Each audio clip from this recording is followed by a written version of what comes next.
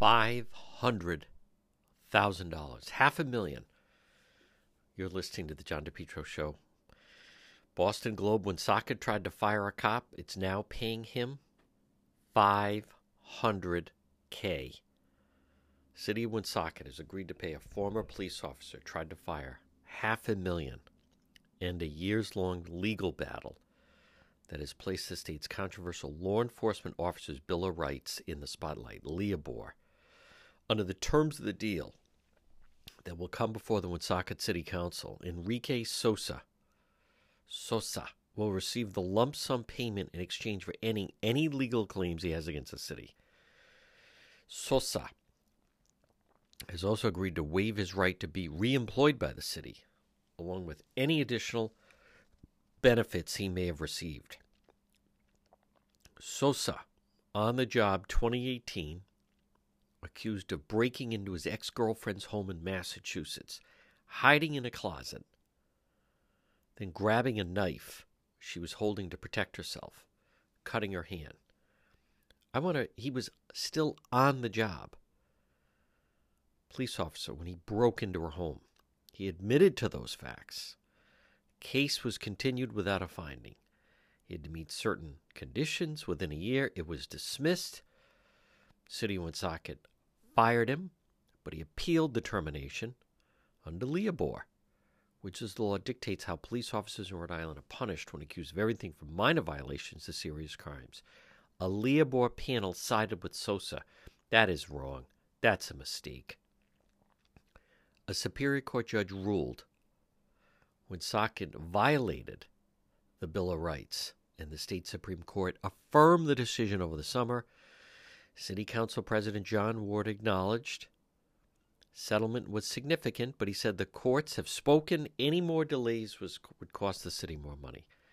We're trying to clear out many of the litigated matters the former mayor failed to resolve as quickly, cost-effective as possible.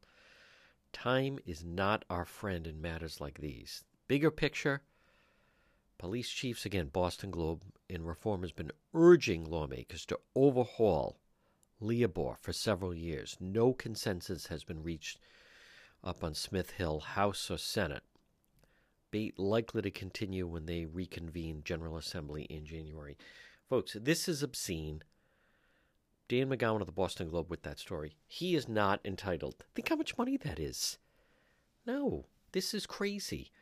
But what I believe, Leobor, they've been arguing it. So many times when they're arguing about it, it's always from a race perspective. It's always, normally it's always done, and it is that there's people of color feel that they're targeted and they want to just go after police officers like that. I think that's not the way to approach this whole thing. I think it's the dollars and cents that come into play in this whole thing. That's what should be highlighted. And you also saw it shouldn't be this difficult to get rid of a bad police officer, like that Officer Dolan in Pawtucket, where it was virtually almost impossible for them to try to fire him. And, everything that they had to go through. Folks, it should not be this difficult. By the way, it's also impossible to fire a teacher.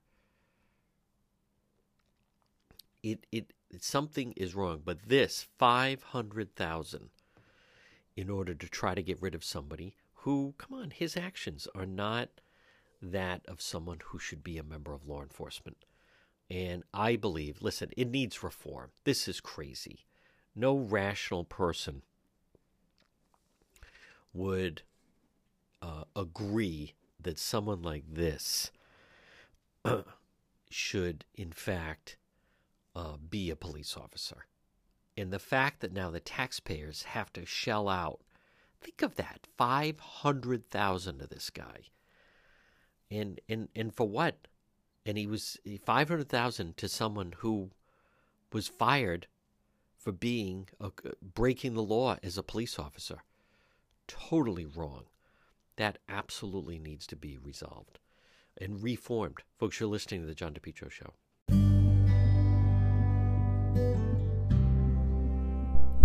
This portion of the program is brought to you by the Lodge Pub and Eatery, 40 Breakneck Hill Road in Lincoln.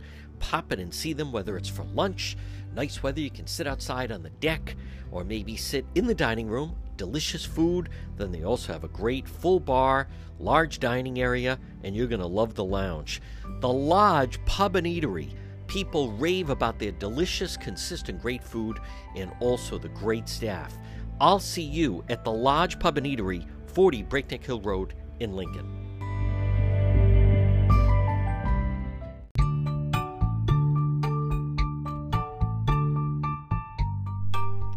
AJ, drywall, plaster, home improvement. Call them today for a free quote. You can also find them on Facebook, 401-323-9252. 323-9252. AJ, drywall, plasters, home improvement, frame to finish basements. What a difference it'll make in your basement. Acoustic ceilings. Look how beautiful your ceiling could be. New homes, additions, also commercial rehabs, painting, remodeling. Contact them today. It's a family-run business. AJ, drywall, plaster, home improvements. Call for a free quote. What a difference they'll make in your home, your ceilings, floors, basements. 401-323-9252. What a difference. Beautiful walls and ceilings. 401-323-9252. You can also find them on Facebook. It's AJ Drywall, Plaster, and Home Improvements for your home or business. Folks, you're listening to the John DePietro Show. Joining us right now, he is a columnist with the Boston Globe. It is Dan Mcgowan. And Dan, boy, what a tidbit in Roadmap and a very expensive payout for the city of Woonsocket. Yeah, $500,000, John. You don't see those kind of settlements. This is a settlement involving a police officer who was fired in Woonsocket a couple of years ago because he was charged with and admitted to assaulting an ex-girlfriend, breaking into her house and assaulting her in Massachusetts. Now, similar to Rhode Island, it was one of those cases where basically the case was continued, and as long as he met a couple of conditions, the case was dismissed a year later. It's sort of like kind of a misdemeanor settlement. And so he wanted his job back, and Woonsocket said, wait a minute, no, you admitted to doing what you did. We're going to fire you. He appealed under the Law Enforcement Officers Bill of Rights. As you know, we've talked about very controversial policy that's designed to protect the police, but oftentimes, you run into situations where it's very difficult to fire police officers. He was successful. He went to the city, appealed it to Superior Court. Superior Court ruled with the Leobor panel. The Supreme Court ruled that he was wrongfully terminated. And so they basically had to settle this. He's getting a big payout. Yeah, $500,000. The council's going to take it up tonight. But basically, as the council explains it, the council president, John Ward's a good guy. And he's always pretty transparent about this stuff. He said, look, there's nothing we can do, right? We don't want to pay it necessarily.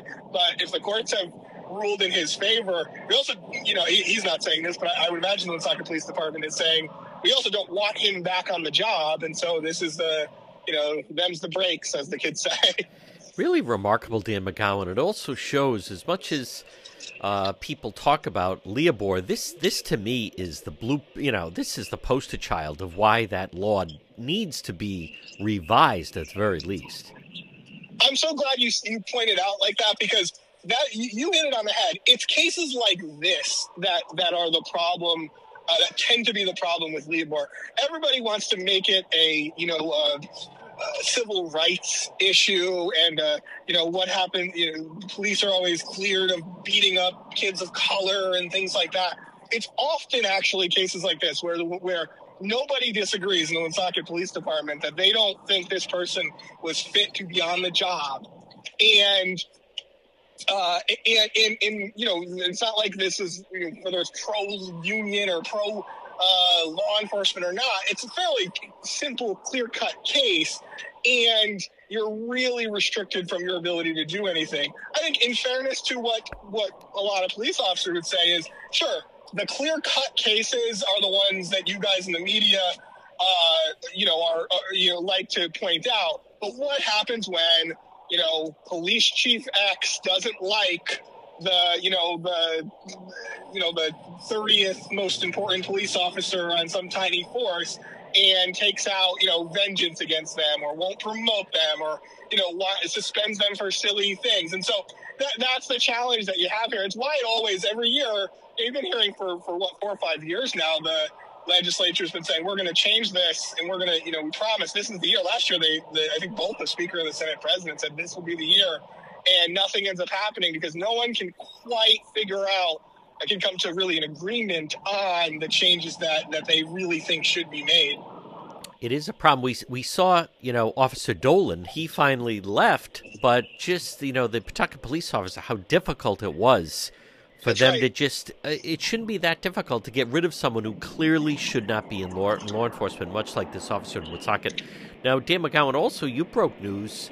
This is really interesting. This this run-up of people that are getting ready for the open seat of the Attorney General in 2026. Yeah, and the interesting thing about this is that 2026 obviously is several years away still.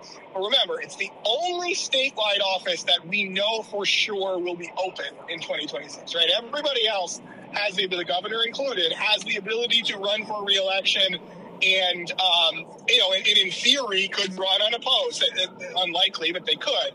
In the AG's case, remember, Peter Nerona's term limited. He already wants to run for governor. And so you are seeing some early movings happening for candidates that want to run. The 3 of them that I named in Roadmap yesterday are Senator Dawn Oyer. She's a Newport senator. She had a fundraiser yesterday, or Tuesday. So it's, she's very much, putting this together. And by the way, she had Peter Nerona on her host committee as a fund, in her fundraising host committee. And so, and she's at least trying to tip her hat that maybe she could have the inside track at the support from somebody whose support you would want if you were running for the job. He still says, nah, I'm not ready to make that decision yet. The other one's Representative Jason Knight, who is both. He's the one that of the 3 candidates that actually has deep experience, I think, in the courtroom, both as a prosecutor and as a criminal defense attorney now. He's a Barrington rep, not exactly a household name, but somebody who is, I think, pretty respected among his colleagues in the House. And then somebody you and I know very well, John Igliozzi, the former Providence City Council president. He's having a fundraiser in a couple of weeks where he, again, he's not even in office anymore. So he's only raising money to run for this job, Attorney General. So those are the 3 Democrats, I should say. They're all Democrats that want to run right now. I will say, I do think none of those 3 candidates are the kinds of people who would, be able to clear a field, right? So I think this is one where this will evolve over time. I think you're going to see other candidates that want to take a chance at this. In fact, I heard from a handful of people yesterday who said, oh, you should put this person on the list, this person, that person. So, I think this is going to be an office that a lot of people are going to covet in large part because it is the one job that they know they can run for without having to take on an incumbent.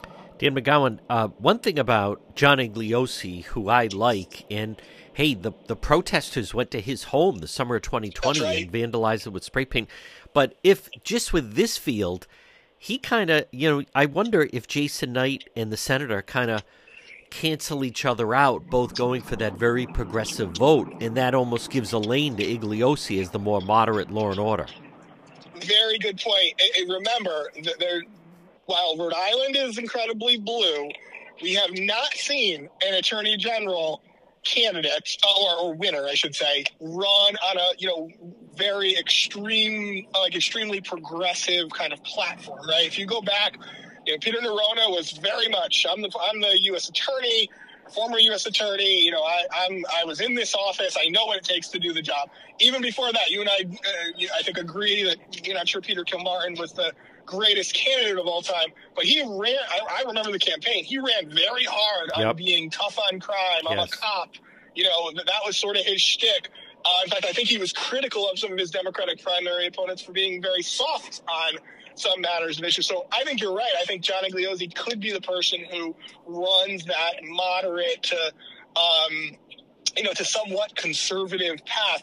The challenge that Igliozzi has, I think, is twofold. One, I think whenever you run for statewide office from Providence, you can hang lots of things around the neck of a Providence, lawmaker, right? That crimes out of control, things like that. I think that becomes a little bit of a challenge. And the other one is that he doesn't have deep experience in the courtroom. Neither, by the way, does Dawn Hoyer. I think this is an issue that comes up in a race like this, where do you really want to have the top law enforcement or the top lawyer in the state be somebody who hasn't spent a significant amount of time actually practicing the law? And that's where somebody like maybe Jason Knight actually has a huge advantage.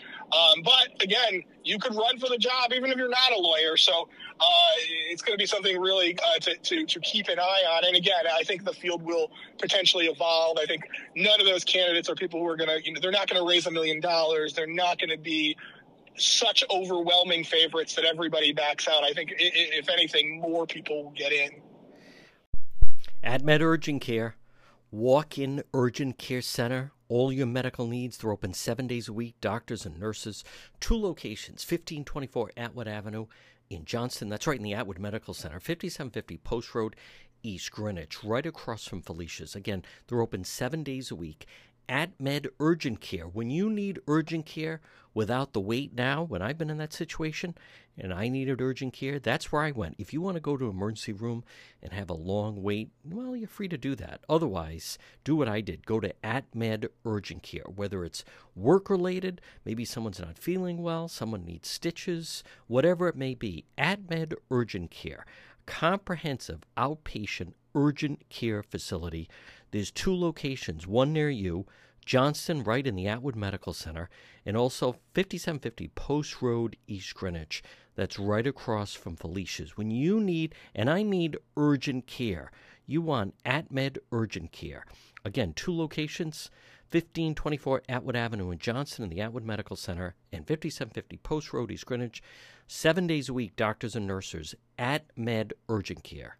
Folks, we're speaking with Dan Mcgowan of the Boston Globe. And Dan, for people that don't understand what can happen to the Office of Attorney General, or in certain cities and states, it's the district attorney.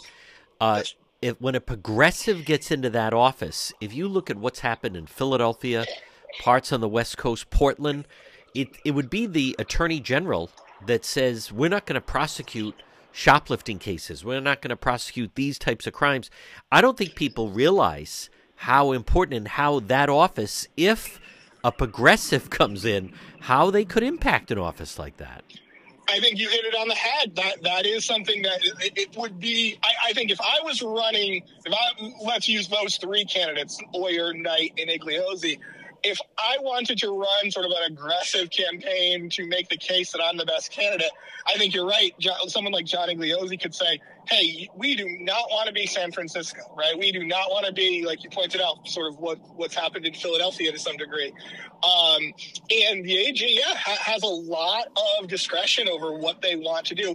And also just the direction of the office. I mean, even forget progressive versus non-progressive policy. use the kind of attitude of the office. Compare Peter Nerona, who's very aggressive, particularly on kind of environmental law and sort of a lot of the other things that you oversee in the Attorney General's office that you don't talk about every day. Compare that to someone like Peter Kilmarin, who I think we would all say, had a very sleepy tenure, in that job, and spent some time in Florida, as had been reported, and everything like that. And so you can make that office, kind of what you want. And if you want to be an activist attorney general, you could really shape lots of different policy and affect the way cities and towns police and things like that. Folks, we're speaking with Dan Mcgowan of the Boston Globe. And Dan, your colleague, Ed Fitzpatrick, that was a great column on Congressman Gabe Amo. And I love how it starts off.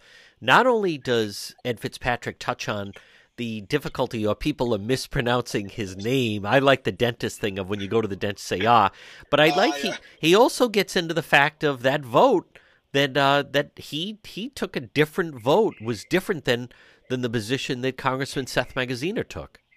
I was really glad he asked that question Yeah. because I think you had been talking about it a little bit, and it got some play on social media. And nobody had actually, to my knowledge, had actually gotten him to talk about his reasoning for for the vote.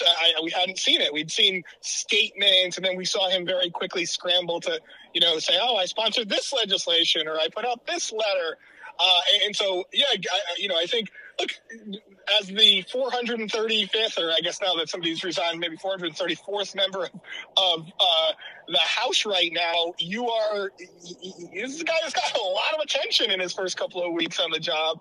And he's still learning, though, that while you're getting a lot of national attention and you're getting a lot of those good national interviews, people here at home are still kind of getting to know you, including the elected officials who can't quite pronounce your name just yet. Something tells me they won't make that mistake a year from now.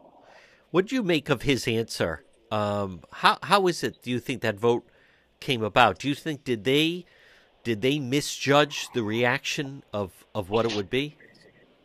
I think they probably misjudged it because I think that I think if you were to ask Seth Magaziner's view of why he voted for that legislation, I think realistic. Now, remember, for folks out there, essentially this was an effort, a Republican-led effort, but Seth Magaziner did vote for, as well as many Democrats, to potentially hold accountable colleges, potentially defund colleges is the way it was framed, but hold colleges accountable for having kind of anti-Semitic actions on campus, things like that, for not protecting Jewish students.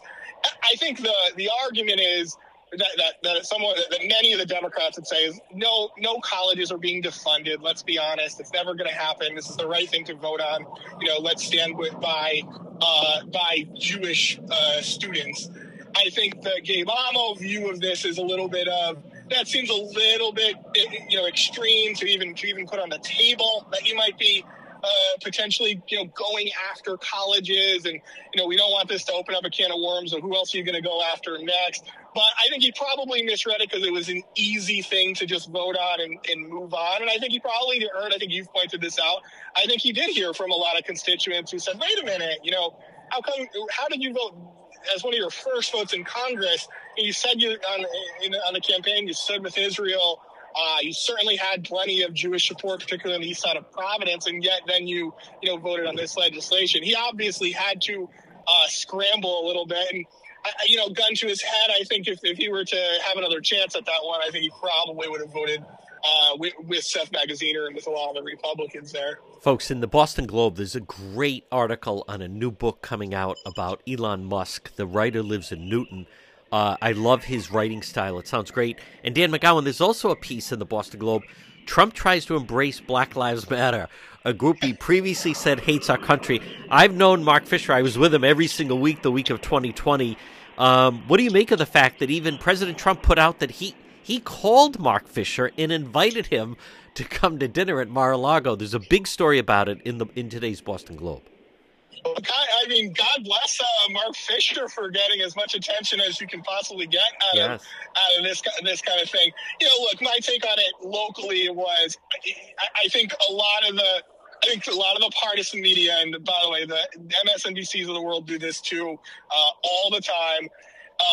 But in this case, it tends to be the more conservative media, or Fox News, want this to be some sort of seismic political shift in, oh my God, the founder or co-founder of Black Lives Matter is now with Trump. I don't think Mark Fisher, politically was a significant player in Rhode Island. I think that too. But I do think he was, and I have no debate whatsoever. He definitely was involved with Brother Gary and was part of that initial movement. And so, what happens, I tweeted something about it as I think and again, was trying to make the point, I don't think he was this huge player. But what happens on one side, you get a lot of the conservative folks who are like, oh, you're protecting the socialists. On the other hand, you get all these progressives who are like, oh, Fox News should retract their coverage. No, no, no. I'm not saying that at all. I don't feel that way. I think he absolutely was involved with Black Lives Matter. If he wants to get as much attention as possible, he should. But we should offer context to say he wasn't getting anybody elected here in Rhode Island. Hardly. Dan Mcgowan, two more quick questions. One, Boston Globe had great coverage. I'm just curious your thoughts on the situation up at Brown with the president of Brown and then those students that were interrupting her. Boy, it is. I don't know what Christina Paxson was supposed to do in this situation. I think it was a kind of a lose-lose situation for her. She tries to, put together a vigil and allow people to mourn, a situation that obviously was tragic. It doesn't matter. I don't care what happens. Whenever a student from a university is shot, and in this case, it was a Palestinian American kid from, up in Vermont, it's completely normal to have a vigil and to do all this stuff.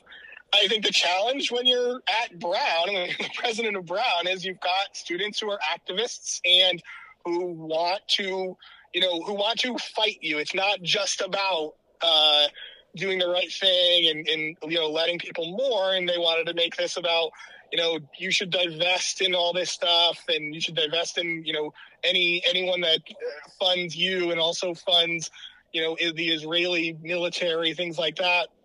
Look, that's what being president of Brown is. I feel for her on this one because I don't think there was any scenario where that wasn't going to happen. And then, they of course, as you know, they dropped the 20 charges against the misdemeanor charges for the trespassing. Right. I think they're in a weird spot now because what happened? These were all the Jewish students who did this. What happens next time when the Palestinian students, potentially do a sit-in or something like that? Well, I should say, I wasn't surprised at all. I did not think that, the students from Brown, where it's a rite of passage to get arrested for trespassing or for tying yourself to, a bank door or things like that. I didn't think anyone was going to get in any real trouble for it. I don't think anyone's getting kicked out of the school. I don't think anyone's, certainly wasn't going to get any prison time or anything like that.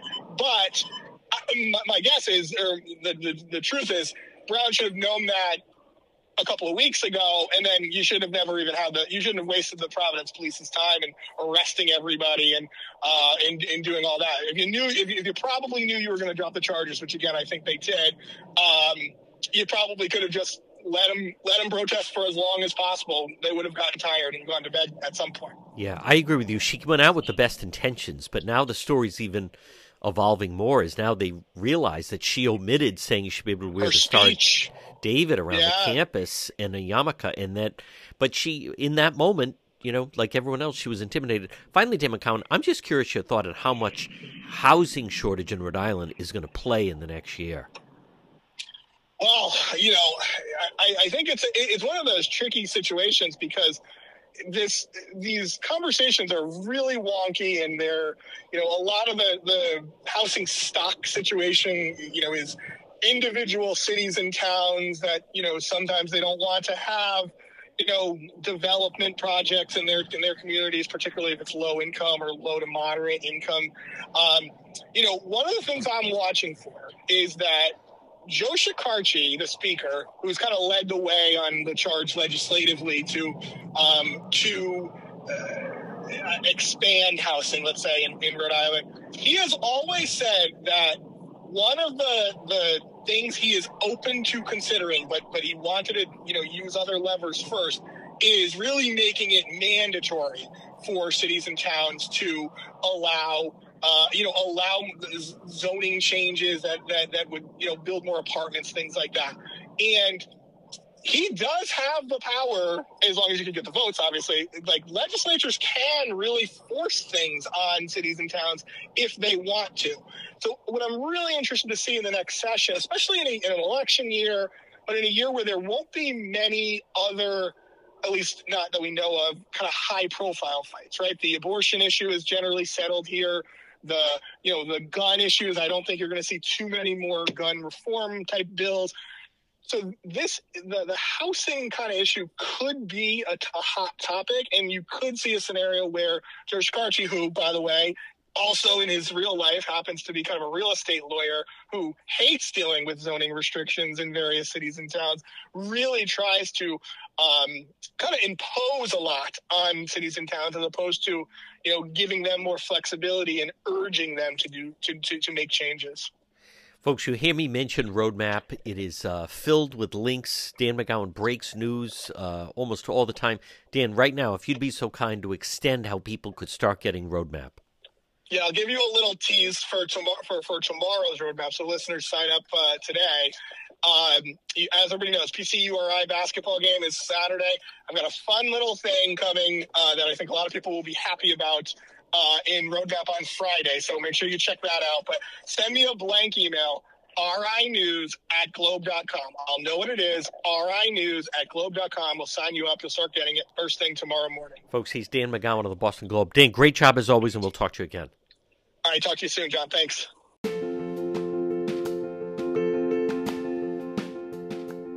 When it comes to insurance, you need a neighbor, a partner, and friend. You need Shopper Insurance Agency.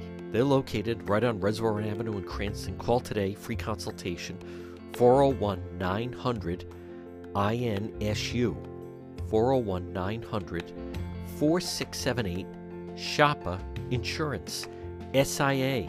Stephen, very experienced, whether it's auto, home, renters, business insurance, flood, recreational, umbrella, any other protection for your assets, Rhode Island and Massachusetts. Shopper Insurance Agency, your agency of choice. Call today, set up a meeting. They're so knowledgeable, can have everything under one roof. Call Shopper Insurance today, 401-900-INSU or 401-900-4678. Look for them on Facebook, again, located Reservoir Avenue in Cranston. Shopper Insurance Agency, your neighbor, your partner, your friend. One-stop insurance solutions. You're listening to the John DePietro Show. So, the president of Brown University, President Christina Paxson, she's coming under fire a little bit. She was giving some remarks. She was trying to do the right thing by holding a vigil for a student that was shot, and then she was shouted down. But I think something that has not been reported enough was, you go back to Friday, October 13th, there was a rally on the Brown campus. Now, keep in mind the timeline now. October 7th was the Hamas attack. October 13th, there's a rally. And Brown University student backs Palestine. That's the headline after the terrorist invasion of Israel. But when they start saying, and I'm going to play it, glory to our martyrs. So that is without question. That is the calling card for someone who is supporting Hamas. So the remarks came during a campus vigil. The remarks were made on the Thursday after the attack. So again, the timeline, the attack was the 7th. Friday, October 13th was when the story appeared. This was a vigil on Thursday, October 12th. And where I think this is a real failing, this is this group, and you hear about them on these different campuses, obviously in and around the Boston area, really all over the country, but it's Students for Justice in Palestine. So that's what they're, Students for Justice in Palestine, SJP. So, and they have been blaming Israel, unequivocally responsible for all suffering and loss of life. Think of that, how outrageous that is. But here's a student who's a member of this Students for Justice in Palestine, SJP, and saying Palestinians will die for justice, will die to return to our land. Glory to our martyrs. From the river to the sea, Palestine is the hope of the world. Let's be very clear. They're referring to the members of Hamas when they say glory to our martyrs. And I want to play, and I want to comment about this. Justice and will die to return to our land. Glory to our martyrs from the river to the sea to the diaspora. Palestine is the hope of the world. I want to replay that so you can hear it very clearly. This is support for Hamas. Palestinians will die for justice and will die to return to our land. Glory to our martyrs, from the river to the sea to the diaspora. Palestine is the hope of the world. You know, where I view this as a real failing was, and it was the failing, let alone last night, that was on Wednesday night, the lighting of the Rockefeller Christmas tree, Rockefeller Plaza Christmas tree, flood the tree lighting for Gaza protest. And they were fighting with police, and they were just outrageous. But you know what's really amazing is that local media, to me, really dropped the ball with the students saying that. None of those students have ever been asked about it. It was glossed over. What an outrageous remark. Glory to our martyrs. That's how they frame Hamas. Dana Bash talked about this a little bit on CNN, and I want to play some of this. I have noticed this. Well, she was talking about Chuck Schumer. The October 7th attack. She was talking about Senator Schumer and the amount of anti-Semitism that has sprung up. Chuck Schumer do. Yeah, that was a really powerful moment on the Senate floor. And for Chuck Schumer, it is personal. He is the highest-ranking Jewish lawmaker in the country.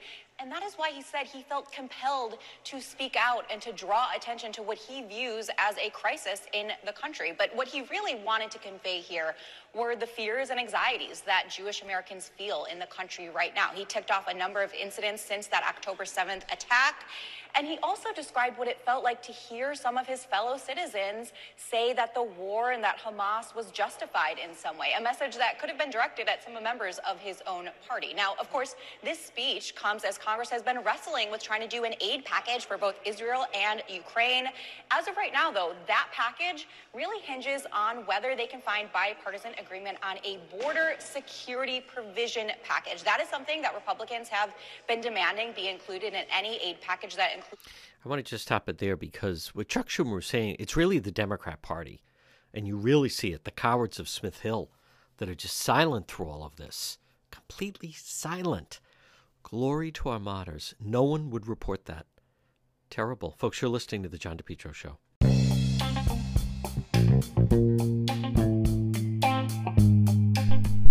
Do you need a good plumber? I found the best plumber, J&B Plumbing. Call them today. All your plumbing needs. 401-743-9153. J&B Plumbing. They've been providing plumbing services for years. Skilled professionals stand behind their work. Guarantee you will be happy. Maybe it's repairing damaged water pipes, repair clogged pipelines, maybe replace a water heater, as well as all your plumbing needs. Call them now.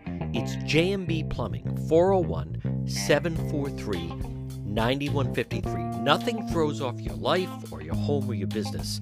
When you need plumbing service, you need someone reliable, someone who's professional, someone who'll handle the job and do it right.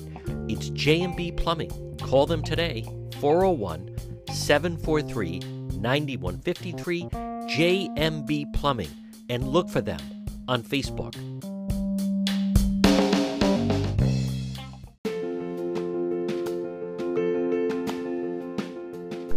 It's My Health, 1099 Mendon Road in Cumberland, diagonally across from Davenport Restaurant. Stop in and see Marie, that historic white church. Shop local, inside, all quality products, vitamins, herbal remedies, trusted companies. They understand quality, integrity.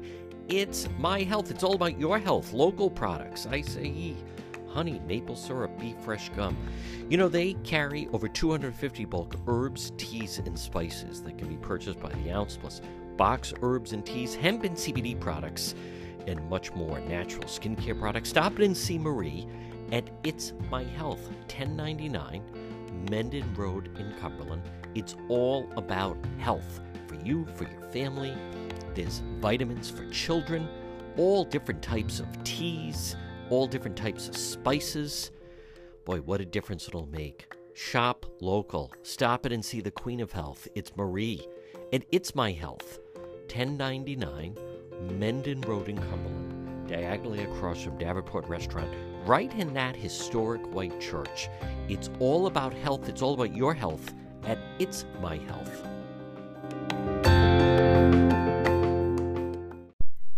You're listening to the John DePietro Show. Well, a new surge of migrants is coming to the southern border. Let's pick up the story with NBC News. Good morning. Savannah, good morning. And we have seen vans carrying migrant men, women, and children arrive at this San Antonio shelter all night long. And it's really giving us a snapshot at what's happening nationwide. And I want to show you, if they can't get in, what the alternative is this morning, since this shelter's at capacity. Dozens of migrant families, men, women, and children, sleeping on sidewalks, doing whatever they can to stay out of the rain and the cold. That's all part of what authorities are calling a shift in migration trends, now impacting states nationwide.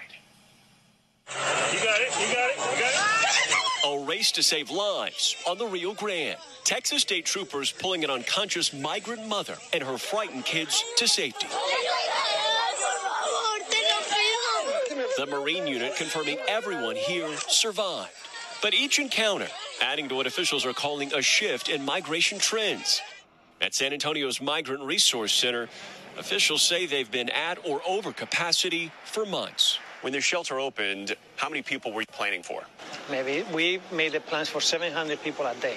And now? We have now 1,000 people on average at all times here. Many asylum seekers here waiting to get into the country, but also missing their families back home. Mom Yaris Castillo telling me it's hard to leave your mom and dad and your siblings, admitting she cried a lot on the dangerous 4-month journey from Venezuela. Today, her family facing an uncertain future. Official migrant encounter numbers aren't in yet for November, but they've risen so much. This week, Customs and Border Protection says they're redirecting resources in Texas and Arizona to, quote, assist the U.S. Border Patrol with taking migrants into custody. The crisis along the southern border is also impacting cities nationwide. New York City Mayor Eric Adams says up to 3,000 migrants are pouring into the city each week. This is the number one issue that's facing the city right now. And in a city that's already seen frigid temperatures, Chicago is setting up shelters and camps to deal with what the Illinois governor is calling a humanitarian crisis. Winter is here. We want to make sure they have someplace to go. In Washington, lawmakers are hoping to strike a deal on the border. But so far, Republicans and Democrats have been unable to reach any agreement. It's been 37 years since there's been comprehensive immigration reform. And in that time, we've not seen the progress that we want, deserve, or need. Now, in response to Washington, Texas Governor Greg Abbott posted online saying that until President Biden secures the southern border, he will continue busing migrants to sanctuary cities. In the meantime, federal authorities say until those migrant numbers come down, the impact will stay put on those international crossings. Savannah? As I've said, it's a major problem. It's a major problem in Rhode Island. You just don't hear anyone talk about it. It's obviously a problem in Massachusetts. But I come back to, I have no idea why that was not more of an issue in the CD1 congressional race. Now, Andrew Sorkin, who was the one that interviewed Elon Musk, I thought he did a great interview, by the way. He's a really interesting guy. He spoke about his interview with Elon Musk with the Today Show. Let's bring in the man of the hour, CNBC's Andrew Ross Sorkin, who led that conversation with Elon Musk at the New York Times Deal Book Summit. Hello, Andrew. Hey, so, I mean, what did you make of that? You've covered Elon Musk a long time. Here he is in the middle of this fire. Advertisers fleeing his company X, formerly known as Twitter. And then he has some, he does not mince words, shall we say. I think it was fascinating. I was speechless when he made those remarks, the ones that have gone viral. I do encourage people to see the whole thing because in many ways, I think you got to see the full Elon Musk. I think you saw that Elon Musk is many people. You can see the Einstein and sort of Steve Jobs version of Elon Musk. You can see almost a demonic version of Elon Musk. And the question is, can people hold all of these ideas in their head and can they be in the same person? What was so interesting to me was he kept saying, I don't care if I am loved or I'm hated, but what I kept trying to get back to was, do you care about being trusted? Because ultimately, the advertisers need to trust you. The folks who are going to get in your vehicles need to trust you. The government that's paying for SpaceX, putting these rockets in, need to trust you. And we were trying to grapple with that, and he was trying to grapple with that. Well, you talked about the demonic side. He talked about his own demons. What did you glean about that part of him? Look, I think a lot of what drives him in very good ways and bad ways is a childhood. I mean, there was a moment where he was almost crying during this interview where you could really see the demons that power a lot of this. And it's sad. There is a depression under it. I don't want to... I don't want to say too much about, and I can't diagnose him myself, but there is something that is driving him, and I think it's in many ways it's productive, and in other ways it's less productive. I mean, you know, we're talking about the world's richest man, $225 billion, and his contributions to modern society are undeniable in so many ways. To your point, you've covered him for a long time. How do you think it plays out? I mean, how does this... Where does this go from here for Elon Musk? I mean, does he tank X? Does it get sold? How do you... So he likes to say he doesn't care, and he was ready to... He cares. He cares a lot. You can see it. You can physically see how much he cares. So I think, look, I think you're going to see great and amazing things happen along the way, and I also imagine you're going to see other things like, and maybe X will ultimately fail. I don't know, but I think he's going to try his heart to get this thing. In a way, it's the work. least of it. I mean, he has his hands. You know what I mean? X, it either succeeds, it doesn't succeed. You're talking about somebody who has an enormous influence in global affairs, including things such as the war in Ukraine, because it's his satellite system he can turn on or turn off, and that's how soldiers on the ground are able to fight or not fight. But we talked about that, the power that he has and the leverage that he has. And it's interesting because he has all that leverage in these physical systems that he owns, but he doesn't have that leverage in Twitter, in X. It's a different business. But the other thing I was just going to say that was so interesting to me about it was human. You know, there's that page in Us magazine that says they're just like us. No matter how much money you have, what your business title on your business card, there are these feelings that people have, and they're complicated. And I think being able to see that, we often don't have that opportunity. So, fascinating interview. Great job. Really interesting interview. I recognize Elon Musk.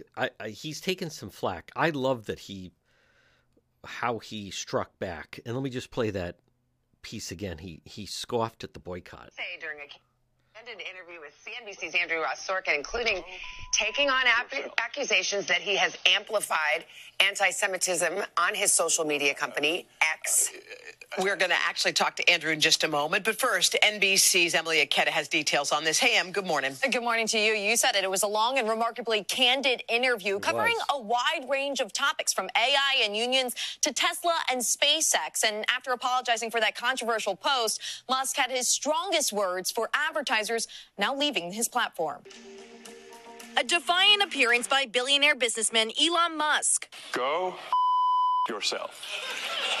Is that clear? The richest man in the world speaking out in an interview with CNBC's Andrew Ross Sorkin at the New York Times Steelbook Summit amid a firestorm of criticism over his inflammatory comments on social media. Earlier this month, Musk appeared to endorse an anti-Semitic post on X that accused Jewish communities of pushing hatred against white people, writing "the actual truth," a response that unleashed a barrage of backlash from the White House to a wave of companies, including NBC's parent company Comcast, pulling their advertising from X, which reportedly could cost the social media platform up to $75 million. And Musk potentially adding fuel to the fire last night, emphatically scoffing at the advertiser boycott. If somebody's going to try to blackmail me with advertising, blackmail me with money, go yourself. But go yourself. Is that clear? I hope it is. Hey, Bob. Musk appearing to specifically call out Disney CEO Bob Iger, who was also interviewed earlier. And by him taking the position that he took in quite a public manner, we just felt that the association with that position and Elon Musk and X was not necessarily a positive one for us. Last night, Musk did later admit an advertising boycott could kill the company and apologize for his original inflammatory tweet. I'm sorry for that tweet or post. It was foolish of me. I tried my best to clarify it 6 ways to Sunday. He also recently traveled to Israel to meet with Prime Minister Benjamin Netanyahu and toured a kibbutz ravaged in Hamas's attack. Musk insisting it was not an apology tour. And separately in the interview, Musk voiced concerns about artificial intelligence, saying the developing tech is more dangerous than nuclear bombs and calling for more regulation. Just one of many head-turning comments last night. I thought it was really interesting. Folks, you're listening to The John DePietro Show.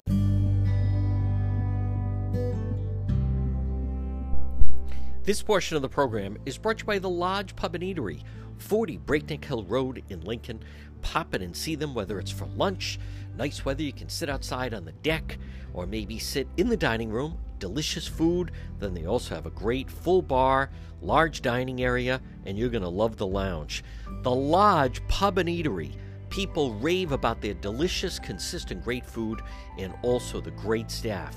I'll see you at the Lodge Pub and Eatery, 40 Breakneck Hill Road in Lincoln. You're listening to the John DePietro Show. I think it's going to be an interesting election.